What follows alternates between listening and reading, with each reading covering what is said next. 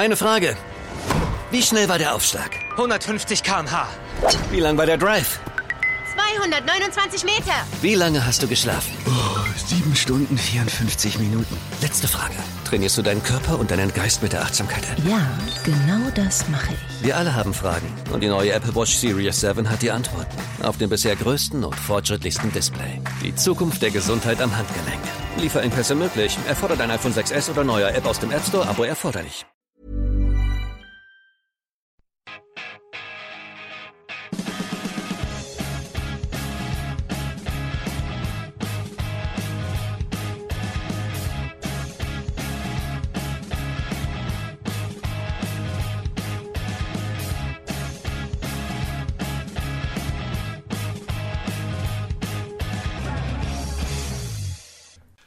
Welcome to another Chelsea Fancast and another one of our 50 Years of Chelsea special shows. And tonight, a very special show. It doesn't really need much introduction. It's the 1996-97 season. And I have to say, probably one of the most emotional Chelsea seasons of all time for all sorts of reasons, good and bad, obviously. And tonight, as always, with me is Mr. Jonathan Kidd. Oh, looking forward to this, Chidge. I'm looking forward also to not saying much and letting Mark get on with it. So, well, always. We've learned to absolutely love and adore this particular gentleman, Mr. Mark Meehan, who is, of course, the keeper of the knowledge about seasons past. Without whom me and JK would be royally screwed. Mark, I was going to say, I love the fact that he reminds me of stuff, and I can go, oh, yes, I know, remember that, which I think is great as well. Sorry, you were introducing him. That's all right. Mark, as always, a pleasure to see you, and thank you for your homework that you sent in. I haven't marked it yet because I just know it'll be 10 out of 10. Oh, thank you very much. Thank you for the kind introduction. Looking forward to tonight, probably one of the most memorable seasons in Chelsea's history. Yeah. I think that's very safe to say that. Now, because it's a special show, we've got more than just us three on here tonight. We've also got the delightful legend himself, the Gate 17 legend, Mr. Marco Worrell. How are you, dear boy? Buonasera. Always lovely to see you, mate. You're looking well. And last but by no means least, we've got the other side of the coin, because, of course, we're all old. And, well, I'll just leave it at that. Whereas Martin Wickham, of course, is just cherubic and young. So he has a different perspective on all of this than we do. But lovely to see you, Martin.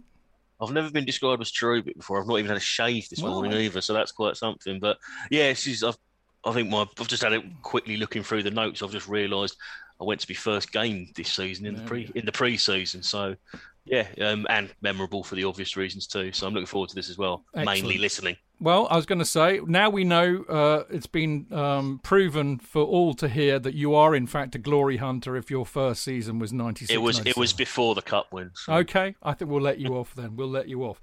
Right, let's proceed with the show.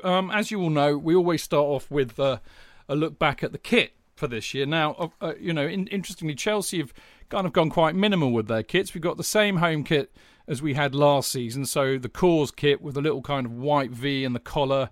I like this kit, I have to say. But we have a new away kit. The tangerine and graphite abomination has been consigned to the dustbin of Chelsea memory. I say thank God. I know lots of people love it, but there you go. And instead we have a proper away kit. It's a yellow kit, which we have for just one season. It's obviously got Cause on it, but it's yellow with the kind of the light blue and the dark blue trims down the sides. And I have to say, this is one of my favourite away kits. And the reason for that is that the first bit of memorabilia I ever got was a signed Gianfranco Zola shirt, and it was on this very shirt. And it is my prized possession. I mean, even more than the Peter Osgood shirt that I've got signed, I have to say. But still have it, Chidge. You still have the yellow one. I could show you at half time. Okay, because it's bloody huge. I haven't actually hung it up yet. That's my job for this week, funny enough, because I got the week off. Can I be critical of the colours? Of course you can. I didn't understand why we had light blue. I like a bit of proper blue, you know. I like a bit of I mean, there was an interesting picture on Twitter today showing Chelsea colours from the 30s, and they were almost purple. Almost there was a royal purple to them. And I like that. And I like that about our blues. But in this instance, I don't know at Umbro who made the decision to put a light blue on it. What would have been wrong with putting proper blue on it just for the whole thing? But I'm clutching at straws here because it was such a relief after the orange and graphite, which, as you say, has now become rather appealing with hindsight. Well, I was also going to say the first and only thing that JK and I have ever agreed on in 10 years of doing this podcast. So well done. Can I make a comment about refs as well while I'm here? No, can you make it later? We'll do the kids it's first. To do with colours. All right. Ah, you see, you didn't know. Is that they were wearing, they had those strange white stripes on their outfits and then occasionally wore red and black. I don't know who made this decision for them, but perhaps it was something to do with the Premier League. So they tended to ref in either black and white stripes or red and black stripes. Well spotted. Now, I know Martin had his hand up. Martin, what did you want to say? I thought that away kit was there for 2 seasons, but with a sponsor change. Yeah, it was. Yeah, I thought so. I'm also not a fan of the light blue going up the middle either, but it's associated with a particular moment, so it's gone down as a popular kit probably as a result. When they re-release it, as they surely would, they probably need to have like little red splatters down there because, of course, we will ref this later, but at the moment I think you're referring to is when Zola gave Wimbledon twisted blood. Yes, indeed. And sent Dean Blackwell halfway down the halfway towards Islington. Indeed he did. Right. Whilst we're talking to kits, of course, I mean, as you probably know by now if you've been listening to a few of these, but we've got a partnership or a deal going with the lovely 3retro.com who sell lots of they've got a brilliant range of, former Chelsea kits. In fact, so brilliant that a lot of them are already sold out, but they do, I'm sure they'll get more in. Anyway, in honour of our 50 Years of Chelsea series, they've, basically are offering 10% off when you use the 3retro10 code, and if you order over 50 quid of merch, you get free UK delivery. You have to use our link, and that is going to be posted on when I put the show up and promote it on Twitter and Facebook, the link will be there. So if you want to buy one, I think you can buy this one. I can't remember. I haven't looked for a week or so, but there are plenty of shirts there. I think they got the blue cause one there. So anyway, have a look, go and buy one. You won't regret it. Now, of course, we always start after the kits with a roundup, really, of who was in and out. I'll just go through very quickly and tell you who came in and who went out.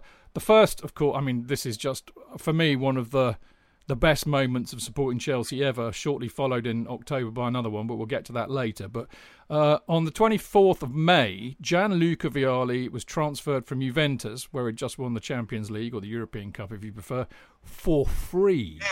Nada. Zip. Nothing. Frank Leboeuf came in on the 1st of July from Strasbourg for $2.5 million. Roberto Di Matteo came from Lazio for $4.9 million. On the same day, I believe, and we had a couple of promotions from the youth, Joe Sheeran and John Harley. Out went dear old Nigel Spackman after 2 fabulous spells at the club. Now, of course, as you know, last week we did a monster interview with Spackers, which, I mean, even though I say it myself, I think it's one of the best interviews we've ever done on the Fancast, and we've done a lot. Spackers was brilliant. If you haven't heard it yet, you must go and listen. He talks about all sorts of things, Hoddle, Hullet, also the great 80 side, 83, 84, 85, 86, all of that.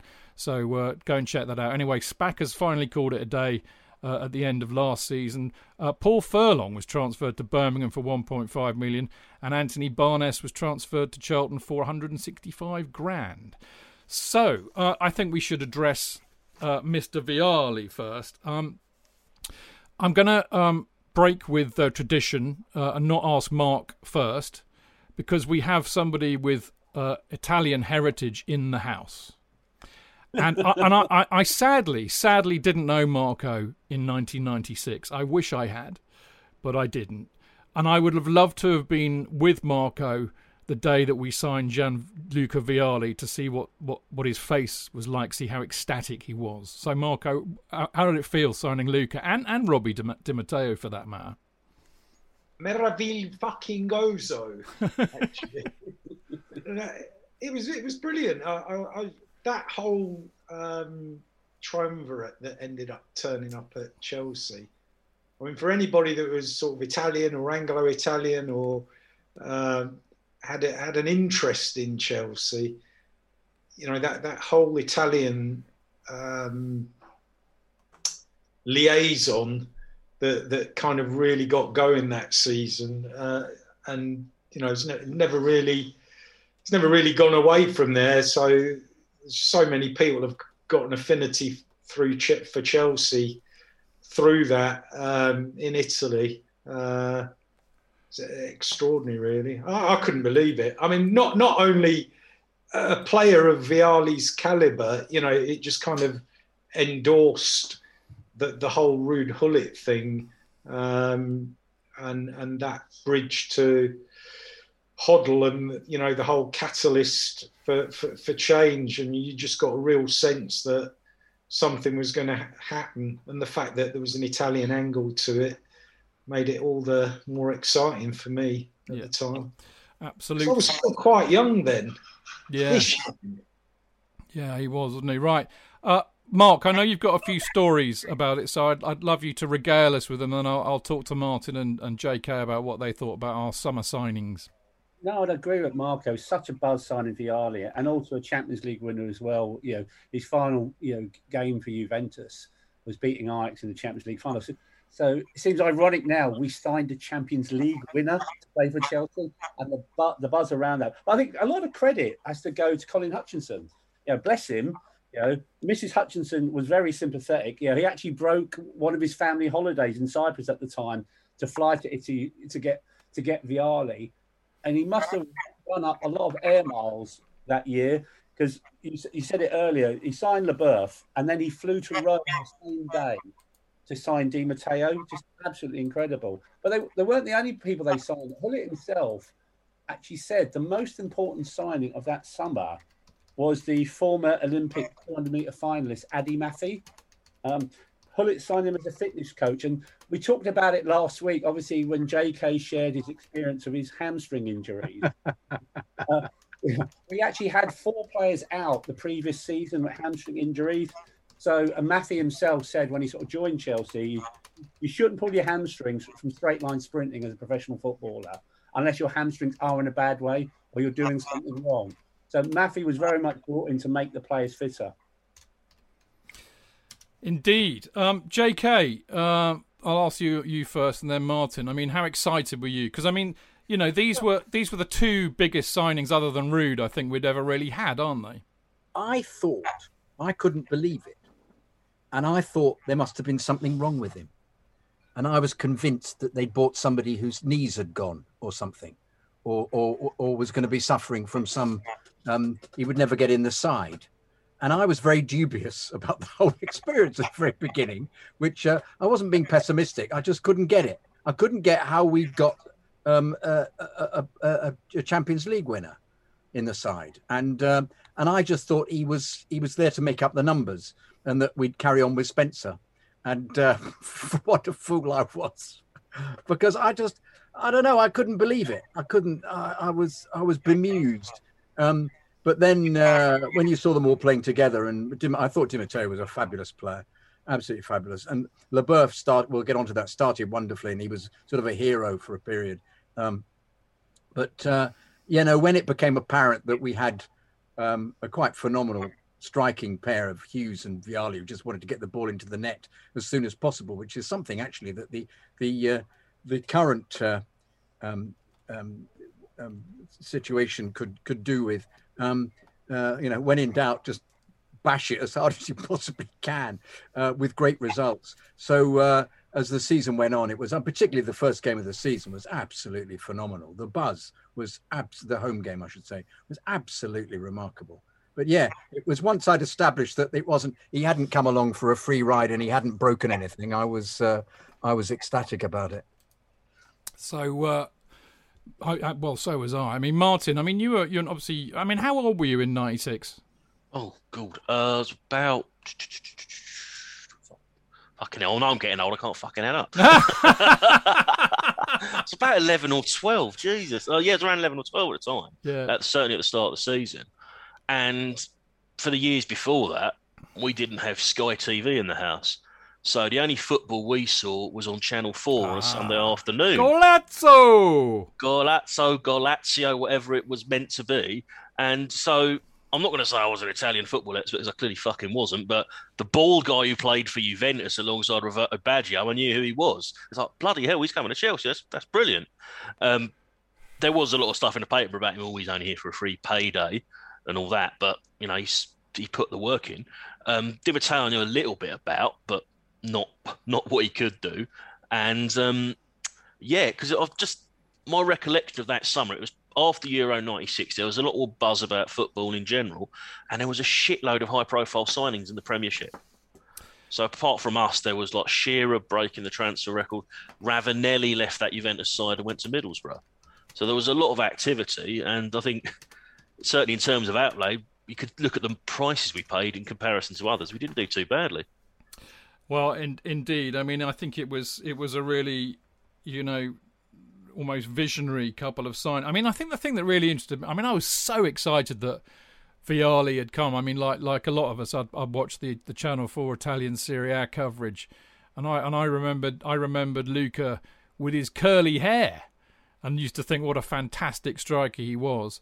Robbie Di Matteo, I didn't know too much about, but I think the really interesting thing about that was that, you know, Robbie signed for us when he was a current international player for Italy.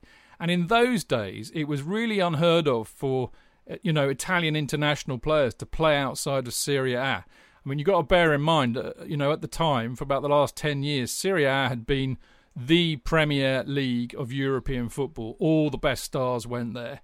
I mean, you had Gullit, Van Basten, Rijkaard playing for AC Milan not that long before, you know. So they were the mutts nuts. They really were. So to get a current international, Italian international over to Chelsea was I think a real coup, and it kind of made the beginning of this season somewhat exciting, to say the very least. So there we go. So let's get pre-season, Mark. I mean, we know you like a bit of pre-season. I know you've got a few funny stories from that, but shall I run through who we played and then you can give us your stories? But we beat the mighty Kingstonians 7-0. We lost to Exeter 2-1. We beat Plymouth Argyle 3-0. We beat Swindon 2-0 and a benefit for the family of Kevin Morris, which Mark will no doubt enlighten us about. We beat Wolves 1-0 and a benefit for Andy Thompson. Notts Forest on penalties in the Umbro Trophy semi-final. Ajax 2-0 in the Umbro Trophy final. And Sampdoria in a friendly 2-1. And we lost to PSV 2-3 in a benefit for Stevie Clark. Mark? We'll start with Kingstonians, because obviously, as we've said, huge buzz with our signing. So speculation was rife that Di Matteo and Vialli would make their debut at Kingstonian. So a full house, but the only thing they saw was the two of them on the pitch at half time. So the speculation then moved on the Monday down to St James's Park, the one in Exeter, rather than the one in Newcastle. So you got to do it, haven't you? You got to take a day off work. So myself and Mr. Beard, known to a few people in this parish, we got the 2:00 Rattler out of Paddington down to the West Country. A certainly high-profile Chelsea supporter living in that part of the world then had sorted us out match tickets at very short notice. We actually stayed in a bed and breakfast, true story this, called Highbury. And it was run by an exiled Gooner. We did try and find a hotel called Stamford Bridge, but to no avail. So we've got these tickets, you know, and it's like the exec club of Exeter. It was like £25, and there were seats in the director's box and a bit of a buffet before the game. But in the hospitality of Exeter was probably no bigger than probably where you're doing the fancast from, Chidge. We're all crammed in there, and the first team are in there as well. So an opportunity to meet the first team, meet the new signings, meet Vialli, meet Di Matteo. And obviously, Vialli actually didn't play, but we got permission from Exeter, and we did this last week, mentioned on the show, to welcome Gullit. We did a Gullit flag down in Torquay. So we had a flag specially made. We're going to use it for the first game, but we did it for this game instead. Now, Marco's Italian would be far better than mine, but I think if you pronounce it, it's like welcome to Chelsea is Benvenuti our Chelsea. And then we said Forza Azzurri on the flag. And we got Hullet to present the flag. Now, Hullet was buzzing. Hullet thought this was a Chelsea tradition, that each time a new signing came, he got a flag. Because we'd done it for Dimitri Karin, we'd done it for Vialli, I've done it for Hullet, and now we've done it for Vialli. So he was really sort of positive about it. So the game itself, as I said, we're sitting in the director's box behind Ken and Susanna. We're 1-0 up at half time, but also in the stand beside us was Nigel Mansell and Yuri, Mr. Spoonbender himself, Geller.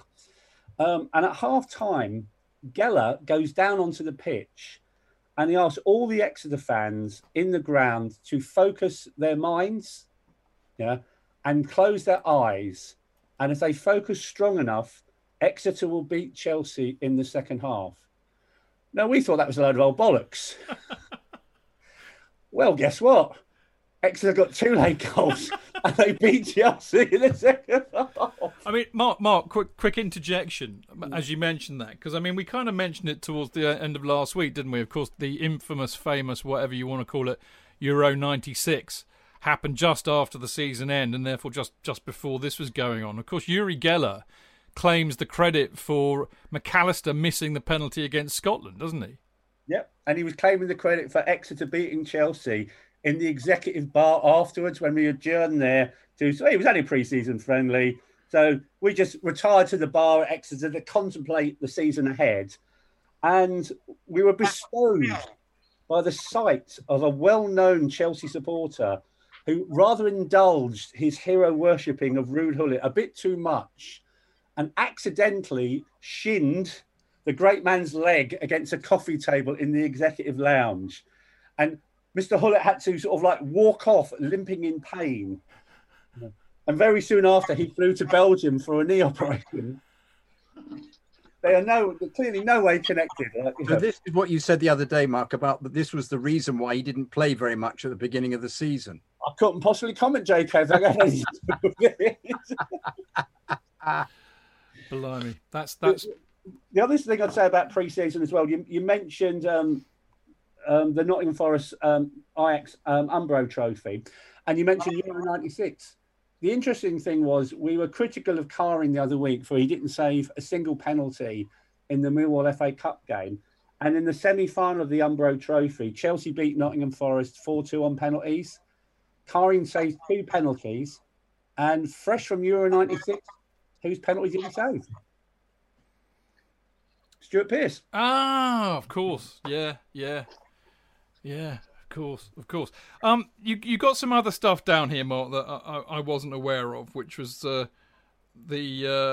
Chelsea Village, and it's interesting, isn't it? Because I mean, we had some feedback on Twitter, and people were very interested in hearing about this kind of stuff. So that put me back in my place. But we were fresh from the furore about Matthew Harding and his shareholdings, and they were at the time they were. They'd knocked the shed. Well, the shed end had gone a few seasons before, but the temporary seating went this season, which means they started building the new shed end, and of course Chelsea Village, which is what lay behind it. And there was still kerfuffle about that, wasn't there? There was still kerfuffle about that, and I think one of the things that we said on last week's show is Hoddle had got the pitch lengthened, so that had an impact on the Chelsea Village development. But what we also had revealed, and I said it on last week's show, of who actually were the people behind Chelsea Village. So we finally get to know the names of the people. Now, these are the people, in effect, own Chelsea Football Club. Ken said that he accounted for 100 million of the 102 million shares. These are the shareholders. The main company that had 2/3 of Chelsea Village was a company called Rysaf Limited. And the main directors of Rysaf Limited were Dr. Fritz Schumacher, Hans Rudolf Gier, Konrad Anischon, and Mrs. Evelyn Reinhardt. Now, we may as well sort of throw in Sidney Rough Diamond, Sid Boggle and Vic Flange, because they actually sound like Carry On film characters. all those fake names they put through on GB News at the start of it when they forgot to, filter out the obscene names. Were these like just signatories or something like that? These were the sort of directors of Rysaf Limited, and very early in the season, Rysaf sold 30% of their shares as well. And the justification given was it was just demonstrating that Ken Bates had actually nothing to do with these shareholders. So that's why they were selling their shares, because shareholders can. But at the same time, Ken had already said that he spoke for 100 million of the 102 million shareholders. So I think quite a few people were confused, to say the least. But they were very much looking for 30 million to redevelop the remaining part of the site and the Chelsea Village development. So they want to try and raise money to do so. So perhaps selling those shares, getting new shareholders in, new investors might have been part of the motivation.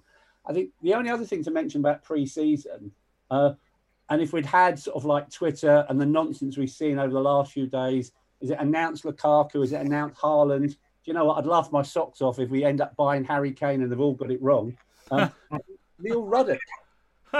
No, we can't sign Ruddock, mate. I know we need a central defender, but you know I hate him. About Ruddock last week when I said I liked him, Chidge, because I didn't think he was a bad player at this stage, you know. The only thing I'd like to do with Ruddock is go out for a beer drinking session with him. I think we're thinking post Ruddock rather than when he was playing for Liverpool. He wasn't bad when he was playing for Liverpool. He was playing for Liverpool at the time, and if the people in the know now were back there then with their cameras and their spies at Stamford Bridge, Ruddock was spotted at Stamford Bridge during the summer.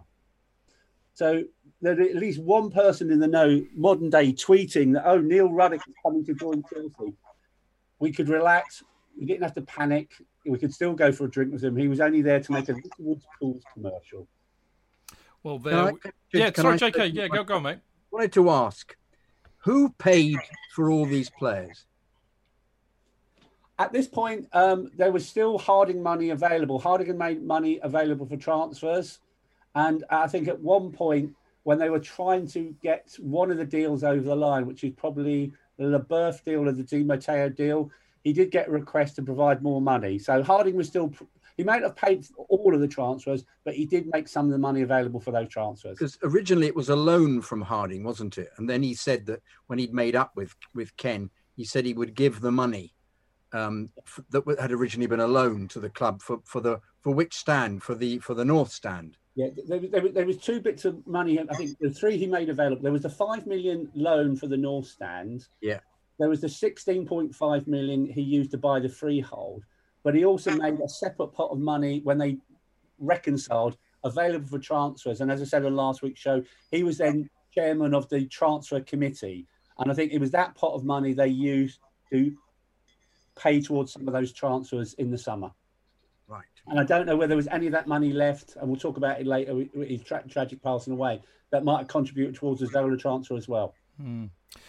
Right, let's get into the season proper, as they say. And, in August, our first three games were Saints away, Borough at home and Coventry at home. And I'm pleased to report that, unusually for Chelsea, we had a good start. We were unbeaten after those three. It was a bit disappointing to get a 0-0 at Southampton away. And it was the live match on Sky, of course, because, we'd hit the news with the Luca and Di Matteo and Frank Leboeuf signings, all of whom made their debuts in that game. But we got our first win against Borough at home with a Di Matteo goal on 86 minutes. In truth, we battered them, but it took all of that time to get the opening goal. And it was a 25-yard shot. And the thing that I always love about that was the celebration, where Robbie kind of just lies down and puts his arm up in the air, and then they all join in with him, don't they, JK? Utterly iconic picture. Yeah. Went the rounds, and it's so representative of the spirit in the side and the excellence of it. And they then attempted to duplicate it again, and then we'll discover that Blackpool duplicated it when they scored against us. Well, yeah. In the Coca-Cola I was Cup. going to mention that. I won't. But also, I have to say, there are certain pictures, as with beating City last year, of seeing Hullet with his arm around Dewberry. There are certain pictures that have just absolutely stayed in not only my memory, they've been used iconically for these seasons. And there's another one of Doob scoring with a header and just putting his fist up in the air, which has just stayed all the time. But this particular one, with obviously they'd rehearsed it with Erland Johnson coming in last because he'd come from further away just on the end, was actually beautifully staged, and it's a fantastic photograph. Yeah. It is. I totally agree. And there's so many iconic moments from this season, but that's a peach. We beat Coventry 2-0 at home in the next match. Frank Leboeuf got off the mark for us with a header on 29 minutes, and Luca Vialli smashed one in on 74. I think the thing that really stuck out already and how quickly, I mean, obviously Vialli being brilliant, Di Matteo being brilliant, but I mean, Marco, how good was Frank Leboeuf in those opening games? I mean, you know, he could pass, he marshalled the defence. He was brilliant, wasn't he? Was here, there, and we're not allowed to swear. Exactly. Yeah, I think he kind of became a cult hero because he, I mean, obviously he was a high-profile player, but he wasn't quite in the same league in terms of that publicity side of things as the Italian signing. So he kind of established himself as a bit of a cult hero before Vialli and Di Matteo, just purely because he was just a great competitor. And you could tell it really meant a lot to him as well. And he looked the bollocks as well. Yeah. I think his passing ability was something as well that we weren't used to. I mean, all right, David Lee was pretty good, but Johnson was okay. But to have somebody who was absolutely so pinpoint in his 40 to 50 yard passing was remarkable. Just putting people in and also getting into the penalty area when you think, how's he got up there? What's he doing there? And getting a shot in or scoring. That always used to completely befuddle, discombobulate, and amaze me. The fact that Frank would turn up in the centre forwards position. It was like, what? What are you doing there, mate? And he'd score. He'd normally get a shot off and or a header in that would set a goal up, or he'd score. It wasn't just he was hanging about. He was, he was on the end of stuff. I know. Terrific player. It was amazing, wasn't it? Because I mean, you can really see that this year Hullit's putting his stamp on it. He's got. I mean, obviously, as I said, the quality in Vialli and Di Matteo, obviously, but we've now got a central defender who can play football. And as JK was saying, he could really bring the ball out from the back, and you can tell that this is what, Hullit wanted to play decent football, pass, possession, quick movement, quick transition, I think the youth like to say now, don't they? So there we go. Right, September begins with an absolute mental game, to say the least. It's Arsenal away. It was 3-3. I mean, we started the scoring with Leboeuf, who got a penalty after 6 minutes. Vialli made it 2-0 after 30 minutes. Then Merson scored a really good goal on 44. The awful Bob, also known as Martin Keown, got a header on 64. Then Wright made it 3-2 with 77 minutes gone. And then dear old Dennis Wise, and acres of space down the left, wallops one in on 90 minutes to equalise, and a well-deserved draw. He certainly didn't deserve to lose that game. Which of you lovely people was at this game? Mark, you put your hand up first. And JK. So, I mean, Arsenal in those days used to, quite often beat us. I always used to get very fed up with the fact that Arsenal would beat us a lot. And remember, they got Dennis Bergkamp in their side. This is a good Arsenal side that will go on and win the title and the double, I think, quite soon after this. So I felt really very chuffed that we'd come away not being beaten by that lot. But what was it like there? It was a bit of mixed emotions. I said at the time, the first 45 minutes was probably the best 45 minutes Chelsea had played in many a year away from home. They were that good in that first 40 minutes before Merton pulls one back. 2-0 could have been 3, could have been 4.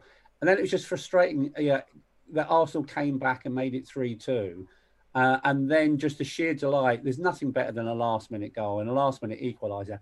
And I think the young people would probably describe it as ends falling, in terms of the clock end, because we had the corner of the clock end and part of the seats, at Arsenal then. And the Chelsea end went absolutely mad at the end. And Dennis scoring. I think Spenny came on. I think Spenny made the chance for Dennis. But it was a game, I know it's a cliche, bit of a game of two halves. Absolutely brilliant in the first.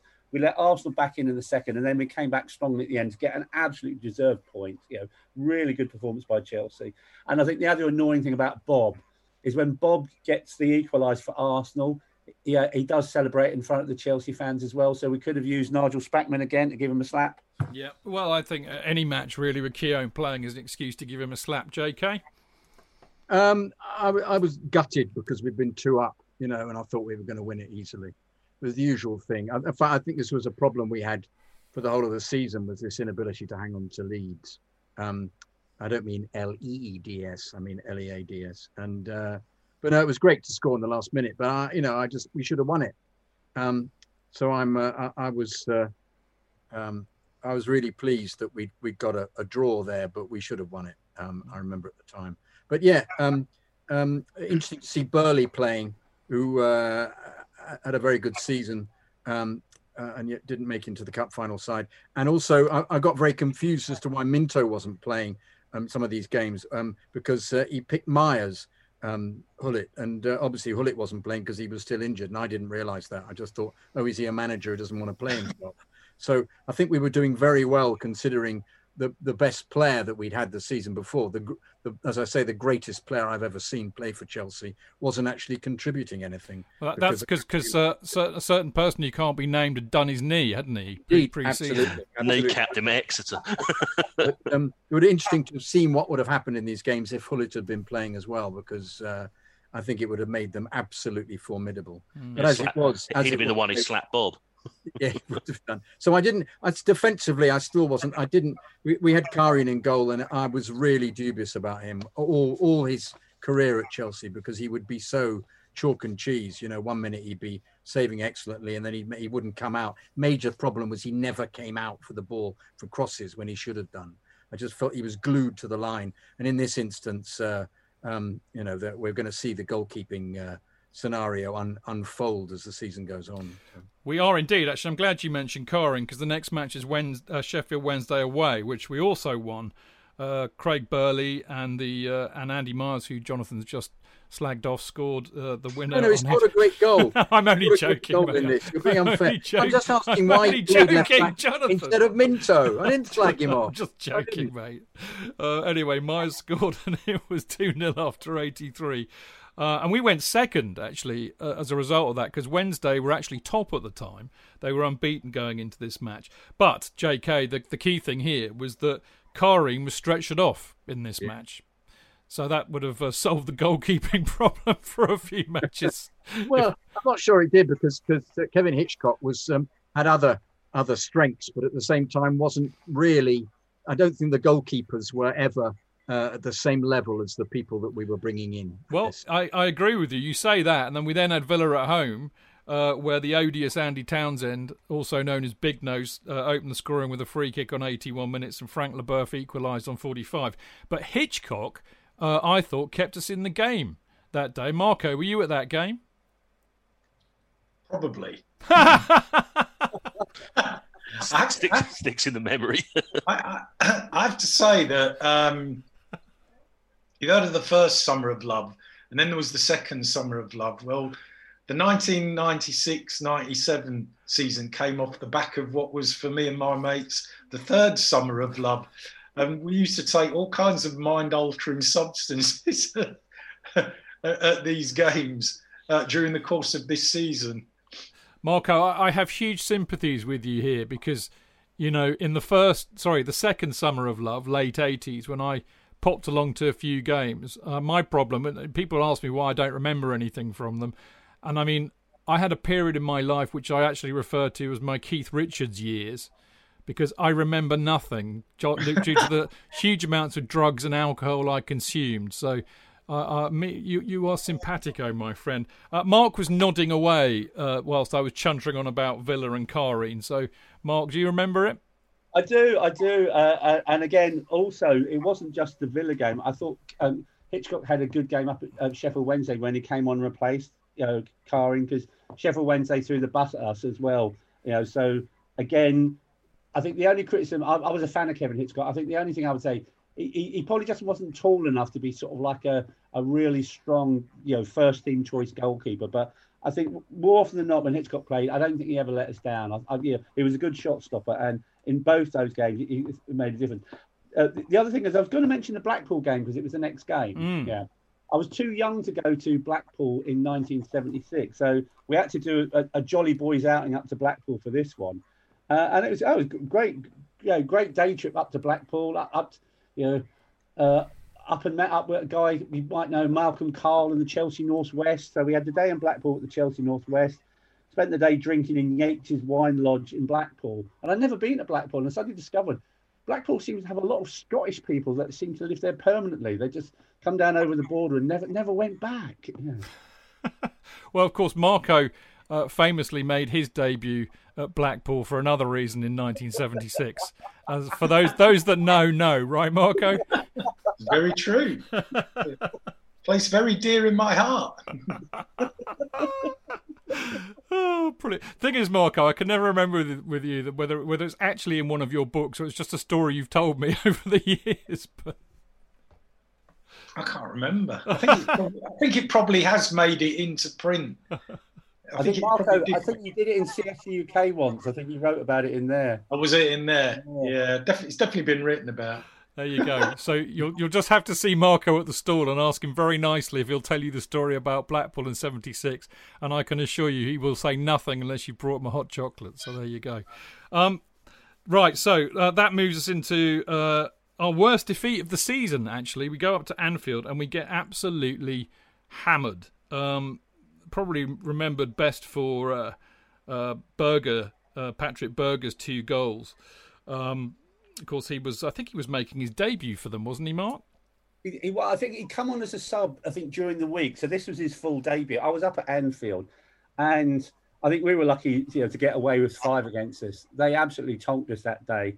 And the other thing, apart from Berger virtually beating us single-handedly, there's a brilliant Andy Myers own goal. It's an own goal. I know there'll be one later in the season from Frank. Frank would have been proud of that one. It's almost like, he just sort of like does a little cheeky little header sort of like and heads it into the corner of the goal, and Hitchcock probably thinking, what are you doing there? We were absolutely spanked that day. And again, we get a late penalty, Anfield, a penalty at Anfield, but we were 5-0 down by then, so it really didn't matter, even though LeBeuf put it away well. Indeed. Right, now back to the old Coca-Cola Cup. We're 4-1 up against Blackpool, so as of course you can all predict, it should have been plain sailing. Was it hell? We managed to lose 3-1, not helped by Mr. Ellis, who scored on 35 minutes, and then Quinn scored on 46. So we were 3-0 down, so therefore equal on aggregate, and it wasn't until Johnny Spencer scored on the 63rd minute that sense broke out, really. The interesting thing about, it was terrible defending, I think it has to be said. I'm sure one of the boys will tell you all about it in a minute when I ask them, but the interesting thing about this for me was that Frode Grodas, the Norwegian keeper who was on loan at the time, made his debut in that match, so didn't inspire too much confidence, but I do think it was more the fault of the people in front of him. And as Jonathan said a minute ago, Blackpool had the temerity to copy the Robbie Di Matteo goal celebration, didn't they, JK? Oh, it was insulting. And I think the referee got them to hurry up and not do it, which I felt was fair enough, actually.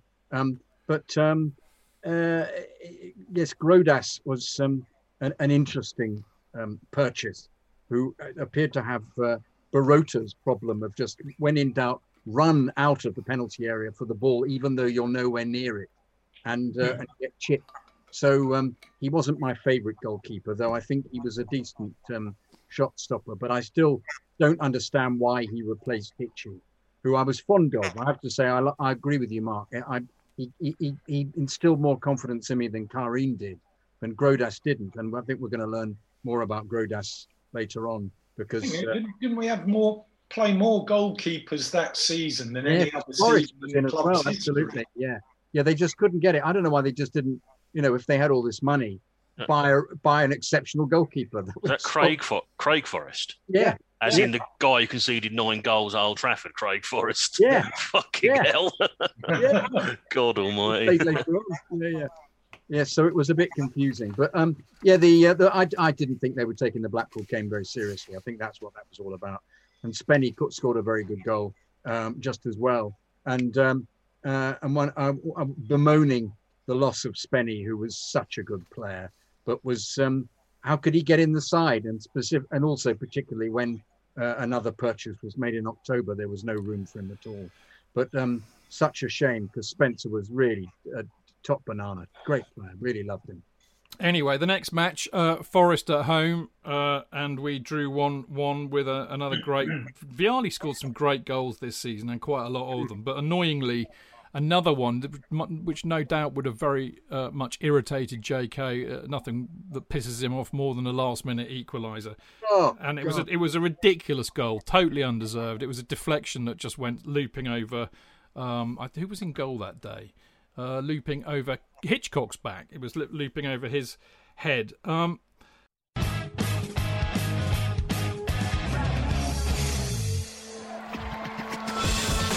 Real fans, real opinions. I'm Jason Cundy, and you're listening to the Chelsea Football Fancast. Up the Chelsea! Footballfancast.com.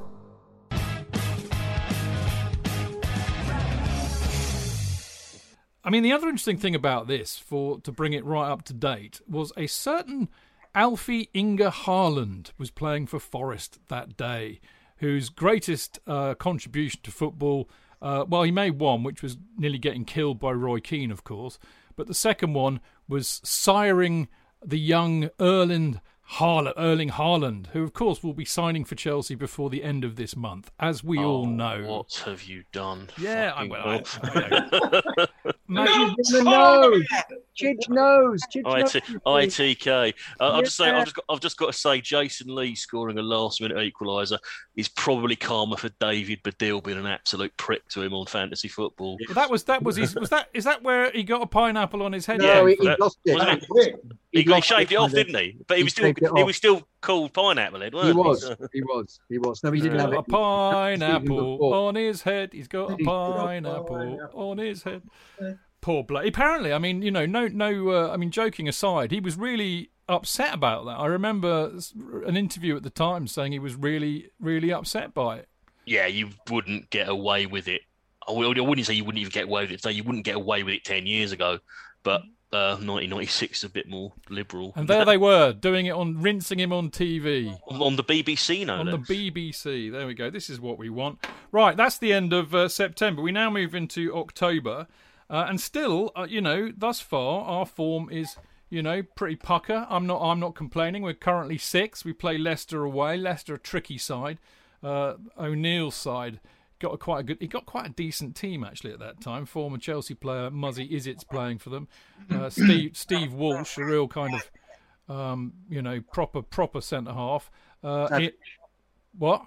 Not Savage. What's the guy who played up front? The little chap who was a great pundit. What was his name? Claridge. Yeah. Claridge. He wasn't playing against us that day. But anyway, we won 3-1. They opened the scoring on 44 minutes, then Vialli, Di Matteo, and then Hughes make it 3-1. And then Jonathan. I was there. Just want to say I was there. Okay. Is that it? Yeah, that's all I wanted to say. Then we come crashing back down to earth with those usual irritants, Wimbledon, the Wombles. But we will get our revenge later, Marco, won't we? Would, but just one point on this. There's an expression was spawned that day which remains with me and several of my mates with what the effing Ikoku is going on when said players scored their fourth.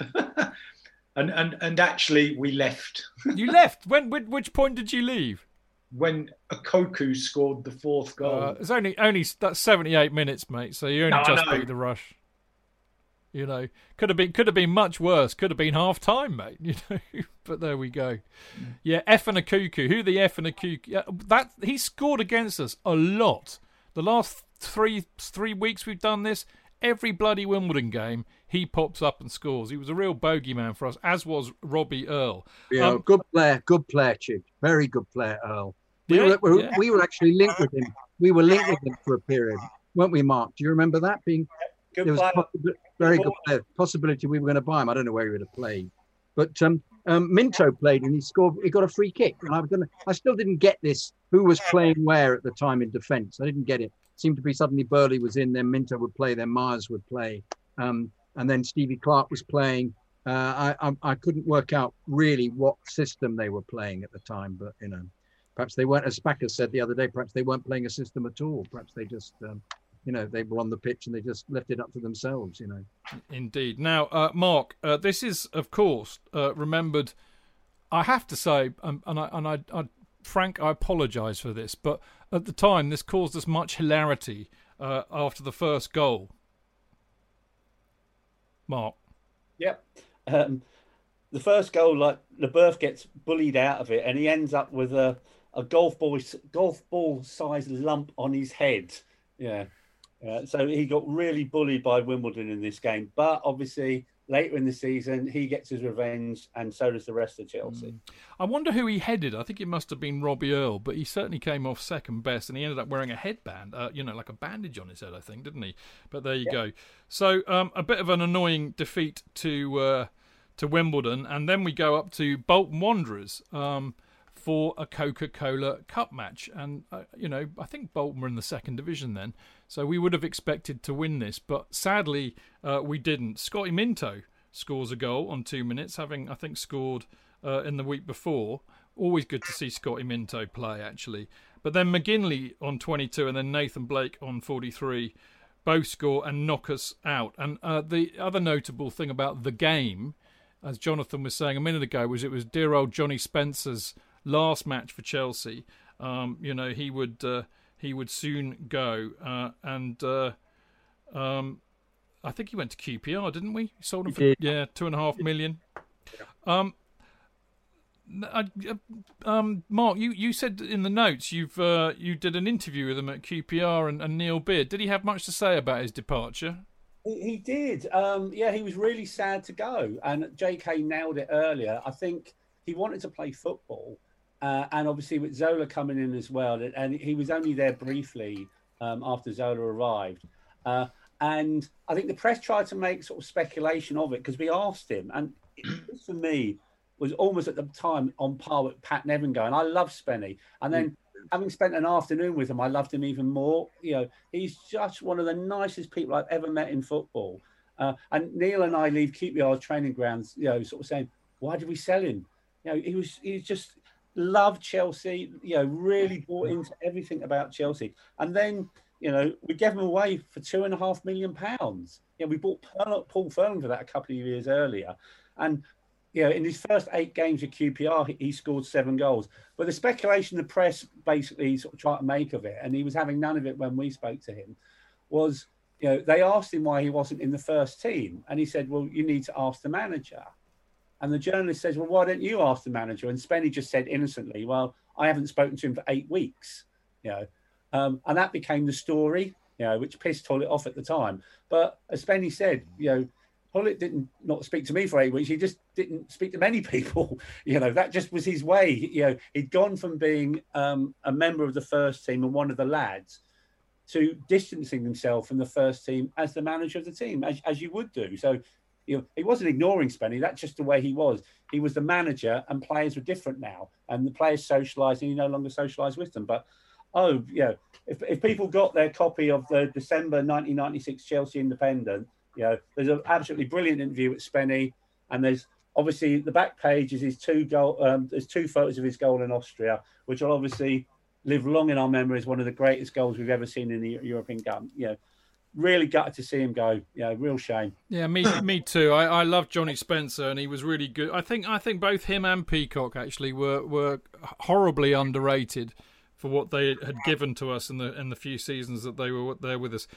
Sadly, the Bolton match on the 22nd of October 1996 will now always be remembered for something entirely different. And I remember, I didn't go to the game, but I remember waking up in the morning and then listening to the radio as I often do. I can't probably Radio 4 in those days if I know me, and waking up to the news that Matthew Harding and who else was there? Tony Burridge, Ray Dean, the pilot Mick Goss, and John Baldy all died in a helicopter crash as they were being taken from Bolton back down to London. And I was just rendered utterly speechless. I didn't know Matthew, but, his connections with the club were well documented and well known at the time.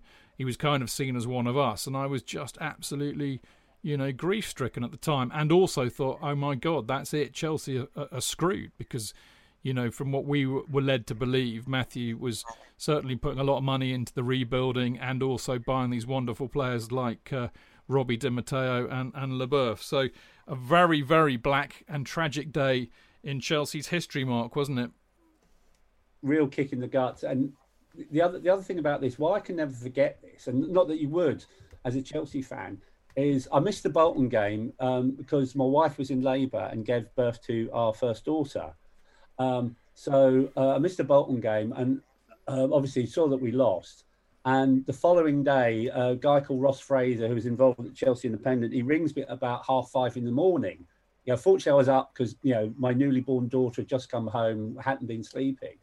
And I'm thinking, who's ringing me at 5:30 in the morning? And like Ross rings, and I knew nothing what was going on. And he just said, I've got some really bad news for you. And I said, what? I thought you were ringing me up to congratulate him being a dad. He goes, no. He goes, Matthew's dead. And it was just like a real sort of like punch to my guts. Like I knew Matthew. We used to drink with him. He used to go. We used to go to games with him. Anytime he sort of played in the Midlands, we'd always meet in the same pub. I didn't just know Matthew. I met Ray Dean a number of times as well. Ray Dean, really, really lovely guy. So, it wasn't just Matthew; it was Ray as well. This really, really, really hurt. And it was really hard to take in. The sort of like loss. And I wasn't even thought about even Chelsea Football Club. I was thinking about the person, and the outpouring of grief, by Chelsea fans and the shrine that Stamford Bridge became was just incredible. And I hadn't even thought about going to the Tottenham game at that stage because obviously I'd just become a dad for the first time, focused on the family. And my wife said, "You got to go. You knew Matthew. You just had to go." And just going down to Stamford Bridge and seeing the shirts, the flowers, the scarves, if you didn't have a lump in your throat, you soon would have. It was just a really emotional occasion that day. And then obviously the pint of Guinness on the pitch and everything that went with that. But there's the tributes that came in, from people like Richard Branson, Jimmy Hill, I remember, did a lovely tribute to Matthew, Tony Blair, John Major. And the interesting thing about Tony Blair, other than obviously Matthew had donated £1 million to the Labour Party, is the helicopter that Matthew died in was the same helicopter that Tony Blair used throughout his campaign before he became Prime Minister. You just sort of think, there for the grace of, that's the same copter, Blair used. And it was just, the guys would be there as well, just like a really, really sort of sad day. But even afterwards, we had a reception in the Imperial. And I remember Mickey Greenaway, and Mickey Greenaway was worst aware that day. And like everybody wanted to come to the Imperial. And obviously the governor of the Imperial had to sort of like restrict it to people who knew Matthew, because literally every Chelsea fan knew Matthew drank in the Imperial. So it was almost like a place to be afterwards. So Mickey Greenaway was outside. And I don't deal with grown men crying like really well. I never have and never will. And the sight of Mickey Greenaway crying, really, really got to you. So he said to the governor of the pub, look, just let him in.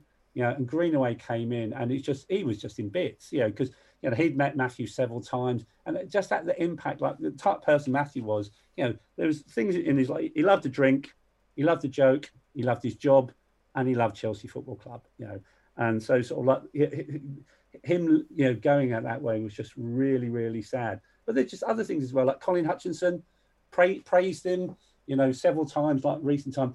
Colin Hutchinson's page in the programme that day, I've got it in front of me. And we talked about Matthew last week being a Walter Mitty character. And that's what Colin Hutchinson called Matthew. He called him Walter. And in return, Matthew used to call Colin Hutchinson Digby Dixon. Because apparently when they went up to some game in Yorkshire, I think the driver that took him back to the train station, it was Sheffield Wednesday that we just talked about, he was called Digby Dixon. And because Colin Hutchinson came from Yorkshire, from then on, Matthew would call Colin Hutchinson Digby Dixon as well. But very, very, very, very sad day. And I think the other thing about John Baldy, Matthew's sort of favourite musical artist was Bob Dylan. And John Baldy was and I'm not a fan of Dylan, but probably people who listen to it are, at that time, he was the expert in the country on Bob Dylan. Huge music journalist, Baldy. Huge knowledge, absolute knowledge. I think was it Melody Maker, NME, one of the two, or perhaps even both. I mean, he just really was a top music writer, Baldy, at the time. So it just wasn't football. It wasn't Benfield Insurance. It was like the music industry as well. this, people lost, not just Matthew, people lost loved ones, are really special. And the thing I would always say, like, as the only Dylan, song I know is, and I'll say this line here because I think it's really appropriate tonight, because there's a joyous occasion, but it's sad as well. And I'll read it out, which is, may God bless you and keep you always. May your wishes all come true. May you always do for others and let others do for you. May you build a ladder to the stars and climb on every rung, and may you stay forever young. That's for you, Matthew. Absolutely. That's a lovely tribute, Mark. Thank you. I mean, JK, Martin, Marco, JK, I mean, what as I said, I woke up and found out on the radio. I mean, what was your reaction when you heard?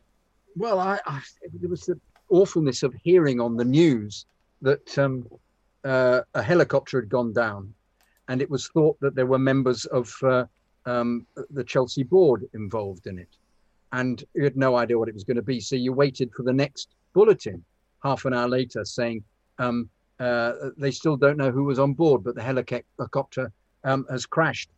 We don't know whether there are any survivors. So I was listening. I can't remember if that would have been on Radio 5, I presume. Was Radio 5 in existence then? I can't remember. Yeah. But it just, every half hour, I was listening to see who this was, particular from the board. And then they said it was Matthew Harding's helicopter. And I was then thinking, are there going to be any survivors? Is this, what's happened? Have they found anybody? And so this was just, constant. All I was doing was just listening to the radio for these bulletins. And then they said it was Matthew Harding's, and they didn't know if there were any survivors. And I think, oh, come on, let's find out if there are any survivors. Come on. And then they said there are no survivors. And that was about 2 a.m. And I've been listening all this time. And then it was, oh my goodness, it took over from the result. I've been upset by the result. I don't understand why we lost to Bolton, who were, as you say, were in the division below us. But it completely overcame it. And then actually on the day itself, I got there really early. In fact, I went during the day before just to try and look at the tributes. And then I went on the day about an hour and a half beforehand and just wandered around looking at the fabulous tributes to him, the shirts, all the number of shirts. It was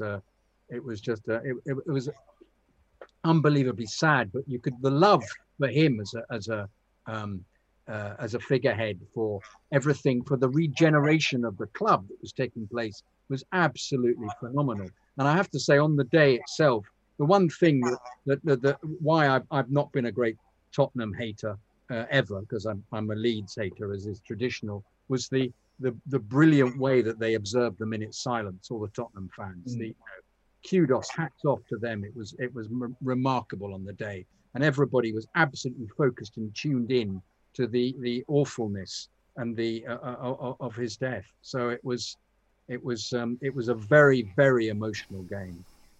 I mean, it's interesting, isn't it? Because but I think particularly mentioning what happened with Spurs when they were impeccably behaved. It has to be said. Impeccable, absolutely. And it's probably the most silent I've ever heard a minute's silence ever.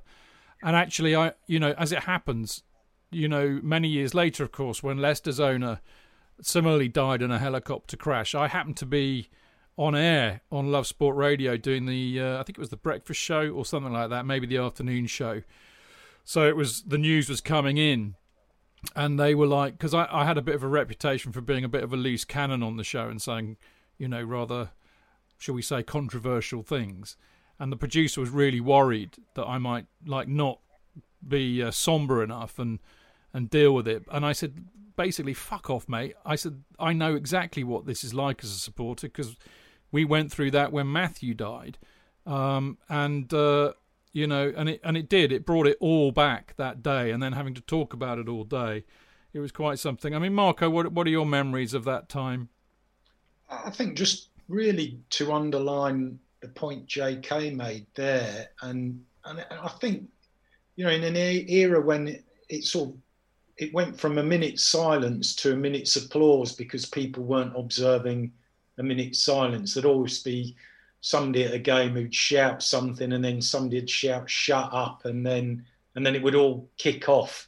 But at that game, it just kind of brought home the fact that for 1 minute rivalries were put to one side, and it's fair to say that at that time there was no kind of bar on, the sort of all the anti-Semitic stuff that was going on was going on, and there really was no love lost between Chelsea and Spurs supporters, and it was immaculate, and very, very moving, and I don't really think, I think the Peter Osgood Memorial thing at Stamford Bridge was a very moving occasion, but very different. Also against Spurs, of course. Well, yeah, but I just, it really is one of those moments, and it deserved it as well. It deserved that level of respect. And again, this was kind of in an era before social media, so there was no kind of truce on social media. It was just like football supporters paying their respects to somebody who loved the game, who just really was a part of the fabric and culture of football, and a football fan first, and businessman second when it came to Chelsea. As far as the perception went. Yeah, absolutely, Martin. So my memory is about 15 years later, and I'm working in a Lloyd's insurance broker. So I'm working alongside people who would have known Matthew professionally.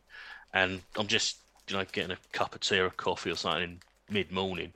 And I read something about, so basically all Lloyd's brokers would play a football tournament amongst themselves. And I've had a look at this because our team was doing quite well, probably because I wasn't playing. They were competing for a trophy called the Matthew Harding Shield, which had been named in his honour, and it explained that he had sponsored the Lloyd's of London football team. So they do something like a summer tour for football, possibly cricket as well, and he put up the money for that, for the younger lads to do that as part of their life experience, really. So, just shows his largesse and his generosity. His spirit wasn't just related to Chelsea Football Club. He just seemed to be that type of person. I think people recognise that regardless of whatever team you support. And then 25 years to the day when we beat Man United at 4-0 and the flag went around with Matthew's name on it. I didn't twig this at the time, but his business partner was a guy named Graham Chilton. And I think he was the godfather to one of his kids, and he was who is now a professional racing driver, which just amused me. I think one of them was in Formula One, the other did like touring cars, and he just said he tweeted being at the bridge and saying, in memory of my godfather, and never forgotten, and all this stuff. Also, as a slightly lighter A-side, the business he built up got sold to Aon. And then Aon went on to sponsor Manchester United. And I just had this, if Matthew had been around, would he have been a little bit mischievous on the sponsorship deal? And, now you can't do that. Try and veto the decision. Yeah, interesting stuff. Thanks, Martin. As everybody's been saying, the next match was at home against Spurs. And on the pitch, the right result certainly happened. Ruud Gullit, who's now back in the side, having recovered from the injury inflicted upon him by a certain individual pre-season. He scored on 27 minutes. Armstrong scored on 41. Rodders. Dreadful Hitchcock error, I'm afraid. Yes, it was, wasn't it, JK? Yes. It was indeed. The place bounces up and he palms it in. It was. They were a bit prone to this kind of madness from a goalkeeping point of view. I didn't get it once again. I'll keep saying this. Why didn't they buy somebody as befitting to the other purchases? I know, it's bizarre, isn't it? But anyway, so Rodders scored a penalty on 52 minutes and Robbie Di Matteo cleaned up shop on 80 minutes. And as the boys were saying, there were black armbands with all the players. A wreath was laid on the pitch in the centre circle. And I think the most moving and fitting tribute was the fact that a pint of Guinness was placed on Matthew Harding's seat in the soon-to-be named Matthew Harding stand. It was still the North stand, I think, at the time. And of course, as the boys were saying, and I remember, I used to drink in the Imperial pub going way back, and for years and years and years, they used to have a photograph of Matthew in the bar there in tribute to him, because he would always drink in the Imperial, and he loved a pint of Guinness. So there we go. Just to wrap up the whole Matthew thing, Dennis Wise said after the match that we've just got to go on and win something for him now and make his dream come true. And Rudy said, before Matthew died, I was at Chelsea. Now I'm part of Chelsea. So it was a really, in a way, a very seminal thing that had happened to the club. And I suppose, in a sense, it brought everybody together even more so than they were before. And I suppose if you want any evidence of that, I would argue that our best performance of the season came in the next match when we went up to Man United, who, of course, were perennial double winners and Premier League winners at the time under Fergie. But we had a decent record against United, but this was a brilliant, brilliant day, an absolutely brilliant day.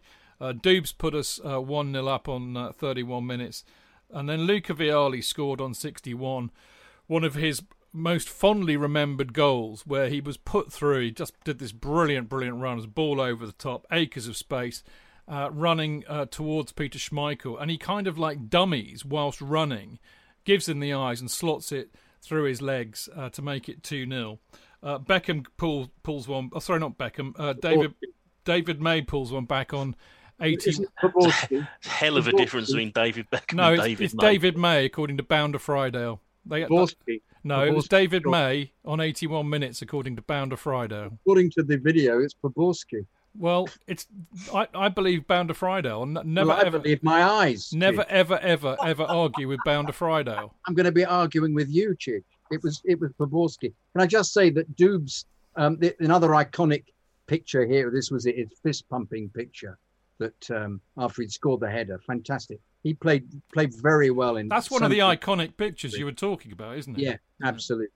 Can I just say for a second, I'm similarly with Vialli. My memories of Vialli would always be put through and chasing after the ball like a mad thing. And you knew it was going to, the chances of him scoring, it was always about 90% that he'd score. Also, the other thing is any volley. So the ball was lumped through to him by Leboeuf, and he would just, very Hughes-like as well, very similar this way, their ability to volley and the power and the accuracy was absolutely joyous. You just knew if the ball was over somebody's head in the penalty area, Vialli, one touch, bap. He was lethal, wasn't he? Bap. But it's that, once again, our current forwards could learn a bit. There's the goal. Shoot. Yeah. But it's his movement. Touch, touch, you know. One of the reasons why Vialli is still one of my favourite all-time Chelsea strikers is that I still, to this day, don't think I've seen a striker with better movement than Vialli. He was never still, and his runs were just brilliant. That he was such an intelligent footballer, over and above the fact that, as you said, he basically never hung about. He was so quick to shoot. He'd ever go from everywhere and anywhere, but not in a kind of Mark Steen miles over the bar. Really accurate. Oh, he's accurate, yeah. Absolutely phenomenal. Yeah, it was phenomenal, yeah. Marco. I was just going to say, when the ball hits the back of the United net.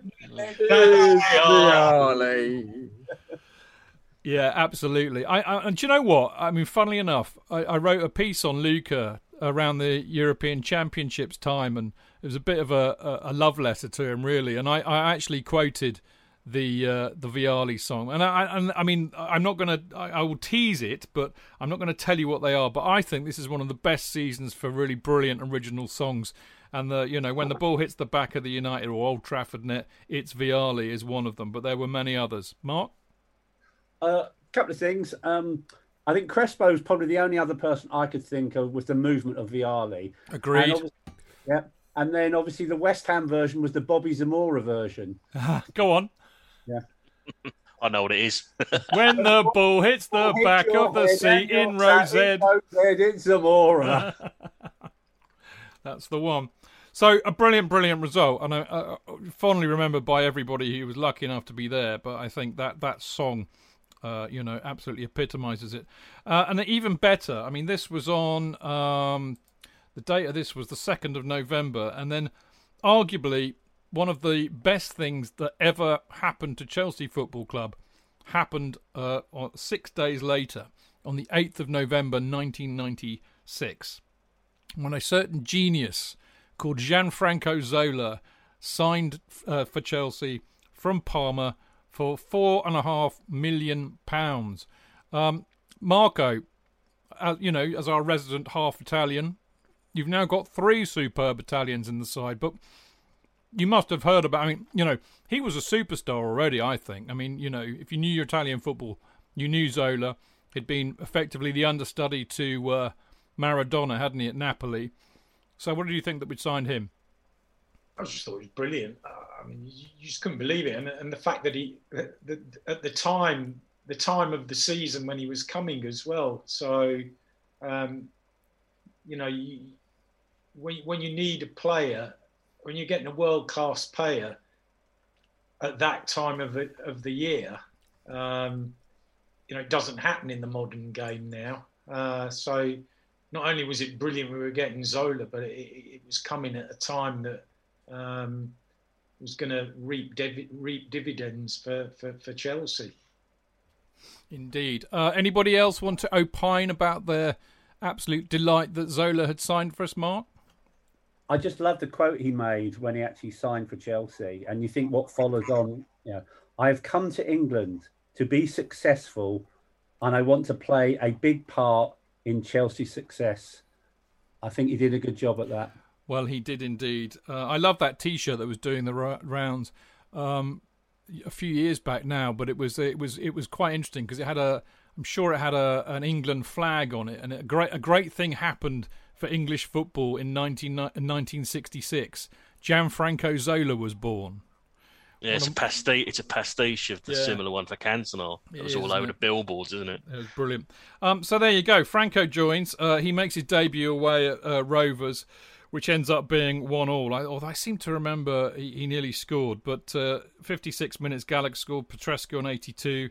And then Newcastle at home, another 1-1 draw. Vialli again.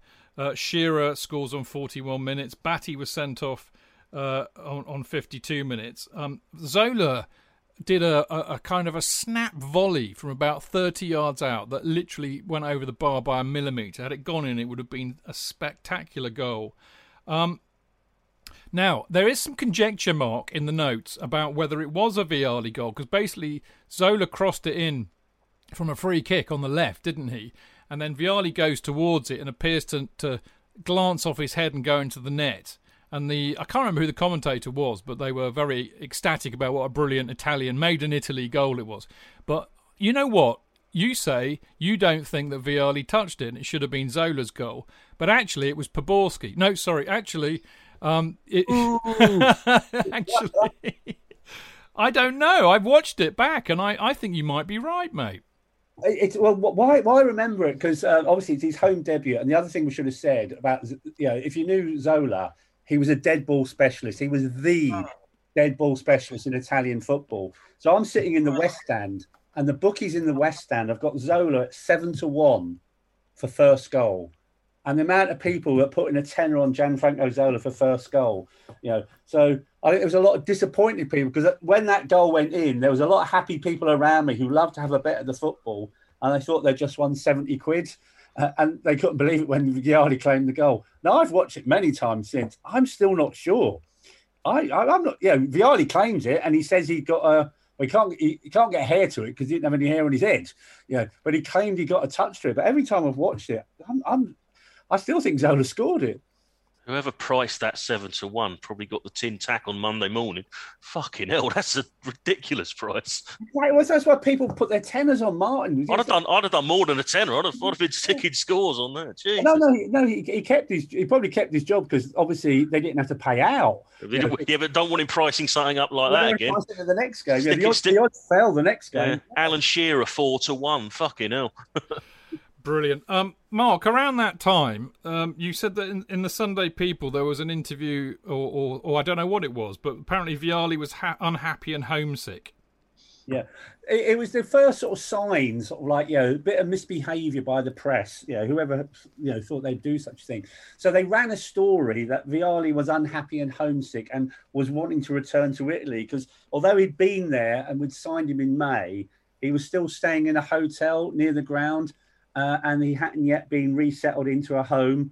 They were still looking for somewhere to live. Well, as we know, this was a story, in a sense, that would run and run for the rest of the season.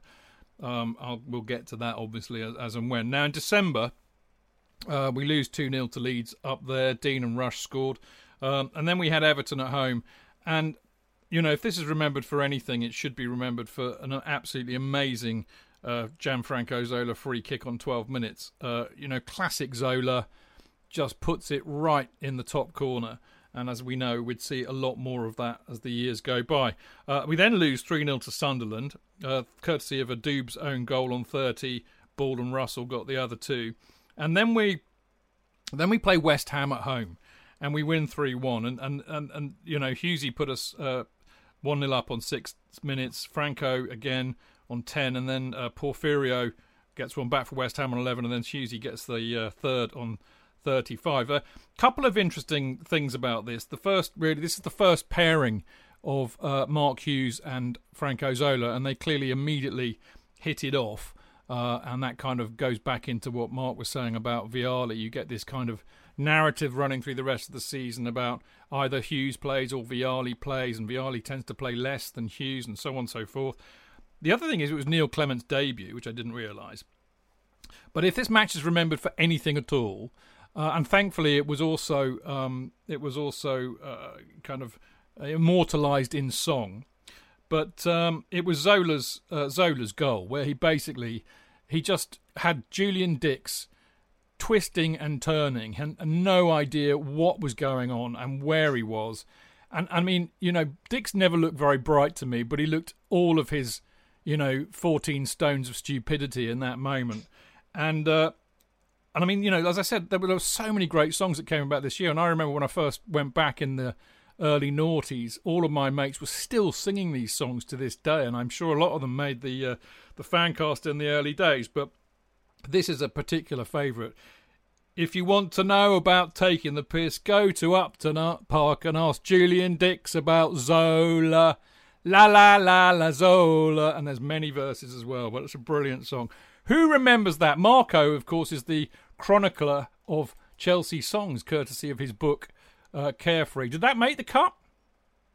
I think it does. I also remember there was I'm pretty certain, or it might not have been, but there was a bit written in one of the national dailies that Zola had dicks on toast. What the hell? Oh dear. This is why I always wanted Julian Dix to become a football manager, so when the fans started protesting, they were shouting Dix out. Well, I'll tell you what, if I'd have been writing the headlines, and this is probably why I don't, I'd have been saying Zola makes a cock out of Dix. Frankie Boy played in that game, didn't he? He came on as a sub. Yeah, you know what? I was going to say, I noticed it in the return match because you see him when they score a goal. But I didn't spot him, but I don't know, where's it gone? I'm kind of whizzing down bound to Friardale. I think he broke his leg. Did he break his leg that season? Mate, yeah, he came on as a sub for Ian Bishop on 83 minutes. So there well done. Good spot, Marco. Mark? Scott Cannon playing. What's that? Scott Cannon. What about Scott Cannon? What about Scott Cannon? No, I can confirm that Scott Cannon wasn't playing. JK. Hughes's goal was one of those great climbing headers, wasn't it? Yeah. That he just. How did he leap that high? I don't know. Salmon-like, quite phenomenal. Yeah. And them getting the power into it and getting it right to the corner. He was like 3 foot above. I mean, he scored several like that this season. He did. And I remember when we watched the review, but I was like, how does he do that? Yeah. Right. Remarkable player. And something else about it. I think this was the first time that we saw the Basilica computer ads on that board behind the goal. The Palace ads, as I used to call them. What do you call them? The what? Palace ads. They looked like, because Yeah. they were Palace colours, Yeah. weren't they? Yeah. But it was for Basilica, which was Yeah. something to do with computers. I had no idea ever what it was, but it was there just behind the goal, on the awning in front of the stand while they were doing the building. So it was there for the rest of the season. It was. Now, as the well-known aesthete amongst us, JK, how moist did Franco's goal get you? It was a wonderful goal. Yeah. I was gushing. Yeah. Good. Just checking. Yeah. No, but I just used to go. Watching. I just used to go. I was in the middle tier. Just used to go.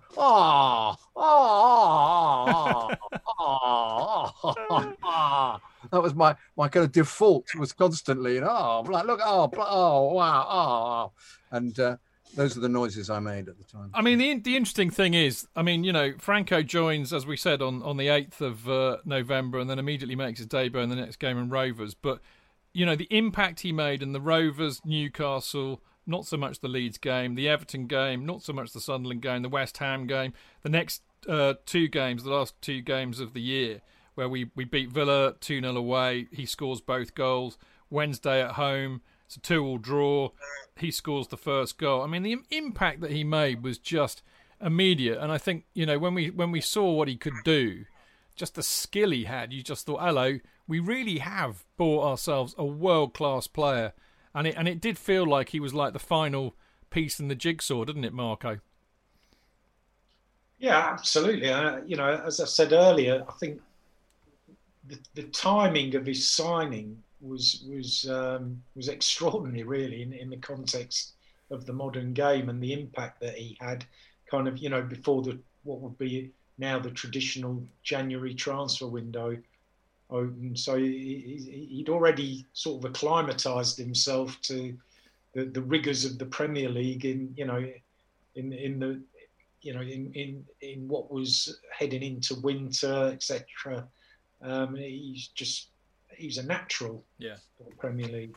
He was indeed. Now, just to dot the I's and cross the T's, on the 23rd of December and the 30th of December, Gavin Peacock goes to QPR like Spenny did for 800 grand, and Terry Phelan goes to Everton for 850, Mark. And also, Jakob Kjellberg has to retire from the game due to injury, and then he'd be trained to become a physiotherapist. But the club keep him on because he then appears later in the season in the video they make for the cup final. But yeah, he actually retired from injury and never played for Chelsea again. Shame. JK?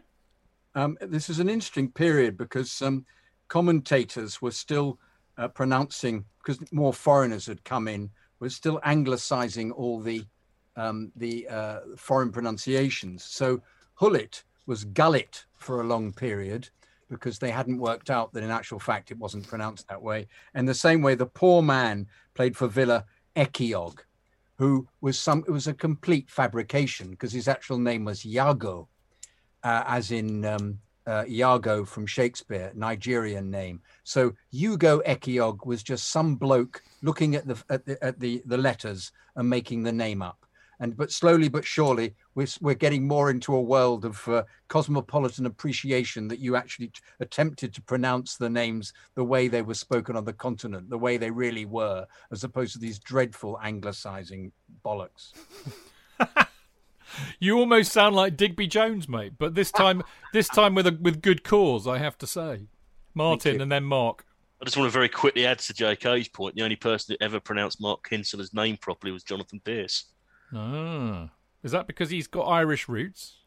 I don't know. I think he might have just done some fucking research. You never know. Although admittedly, it's quite, because Mark Kinsella's daughter has won an Olympic medal this past week, and the test to find out whether she was GB or honest, ask her to pronounce her surname, and if she says Kinsella, yeah, you can have her. Okay. There we go. Mark. JK is absolutely right. If you remember the episode of Only Fools and Horses with the Jolly Boys outing down to Margate, when Rodney gets arrested by the police, Rodney incorrectly, when he kicks the ball and knocks a policeman's head off, refers to Ruud Hullet as Ruud Gullet. Appalling. Mr. Trotter was pronouncing it wrong. You plonker. You plonker. 1 point, Chidge. Terry Phelan, who didn't really play, did he, this season?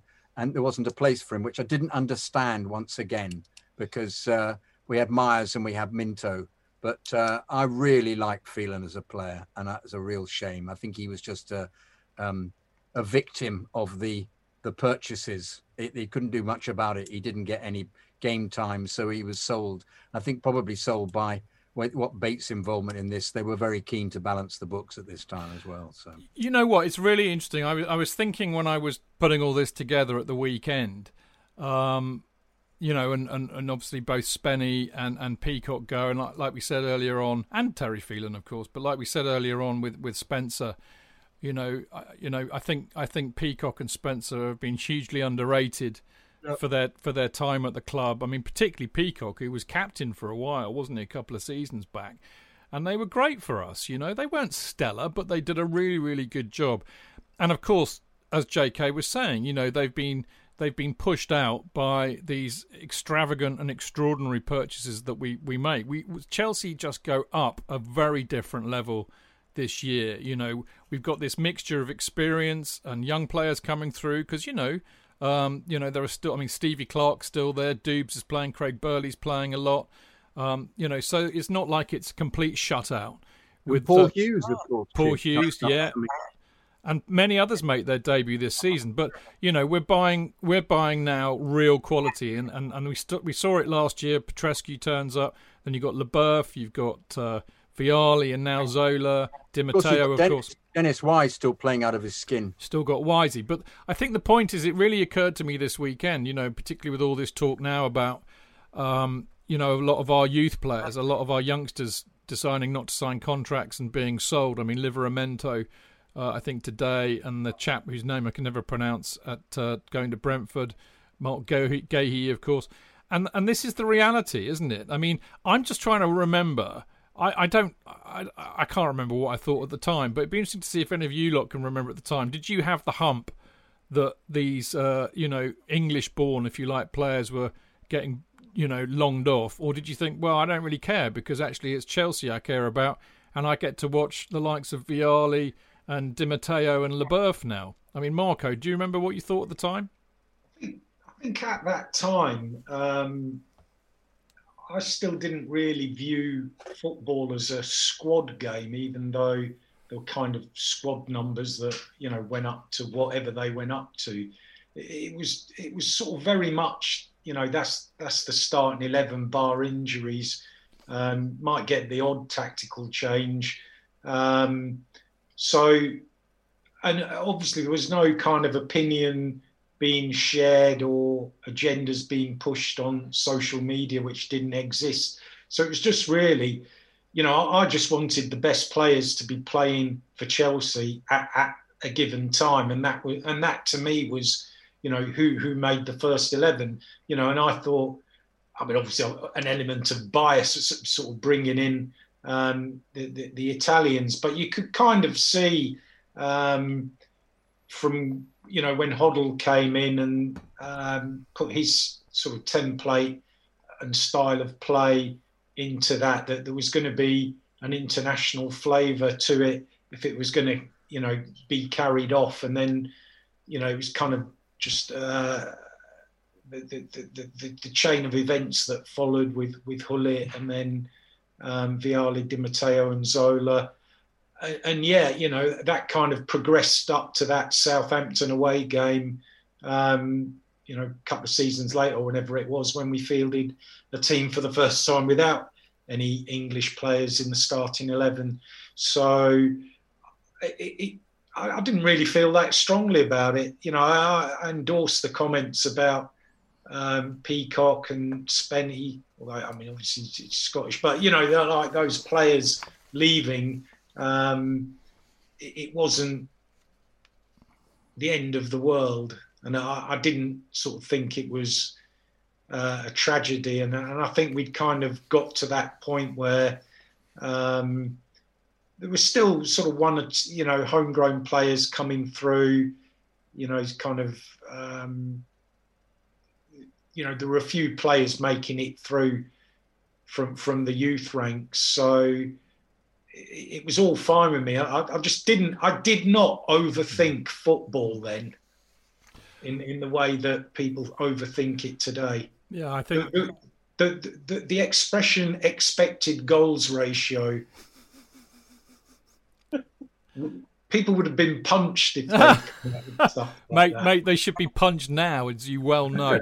But I think you summed it up beautifully there, Marco. It just wasn't on our radar then, was it? And it was, I mean, you know, when you understand what we had been through and not winning any trophies for so long, and then suddenly you've got world-class players playing for you, it was a very easy decision to make. I love Peacock and I love Spencer, but would you rather have Zola and Vialli? It's not really a very difficult question to answer, is it?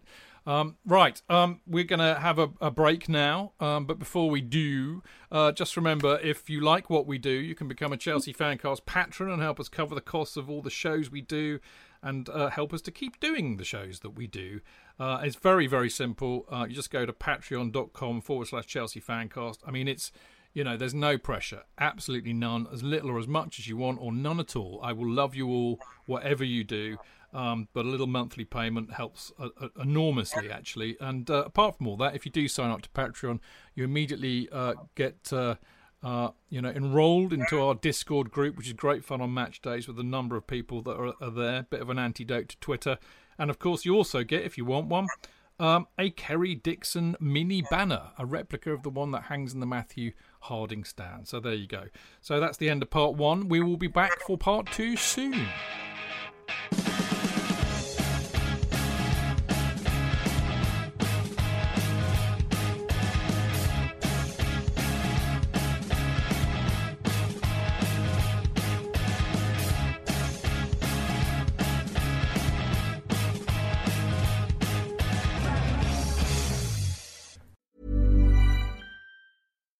Eine Frage.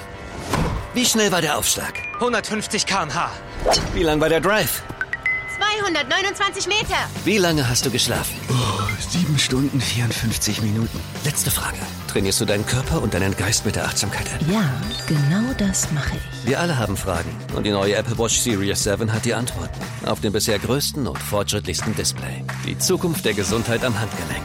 Lieferengpässe möglich. Erfordert ein iPhone 6S oder neuer App aus dem App Store, Abo erforderlich.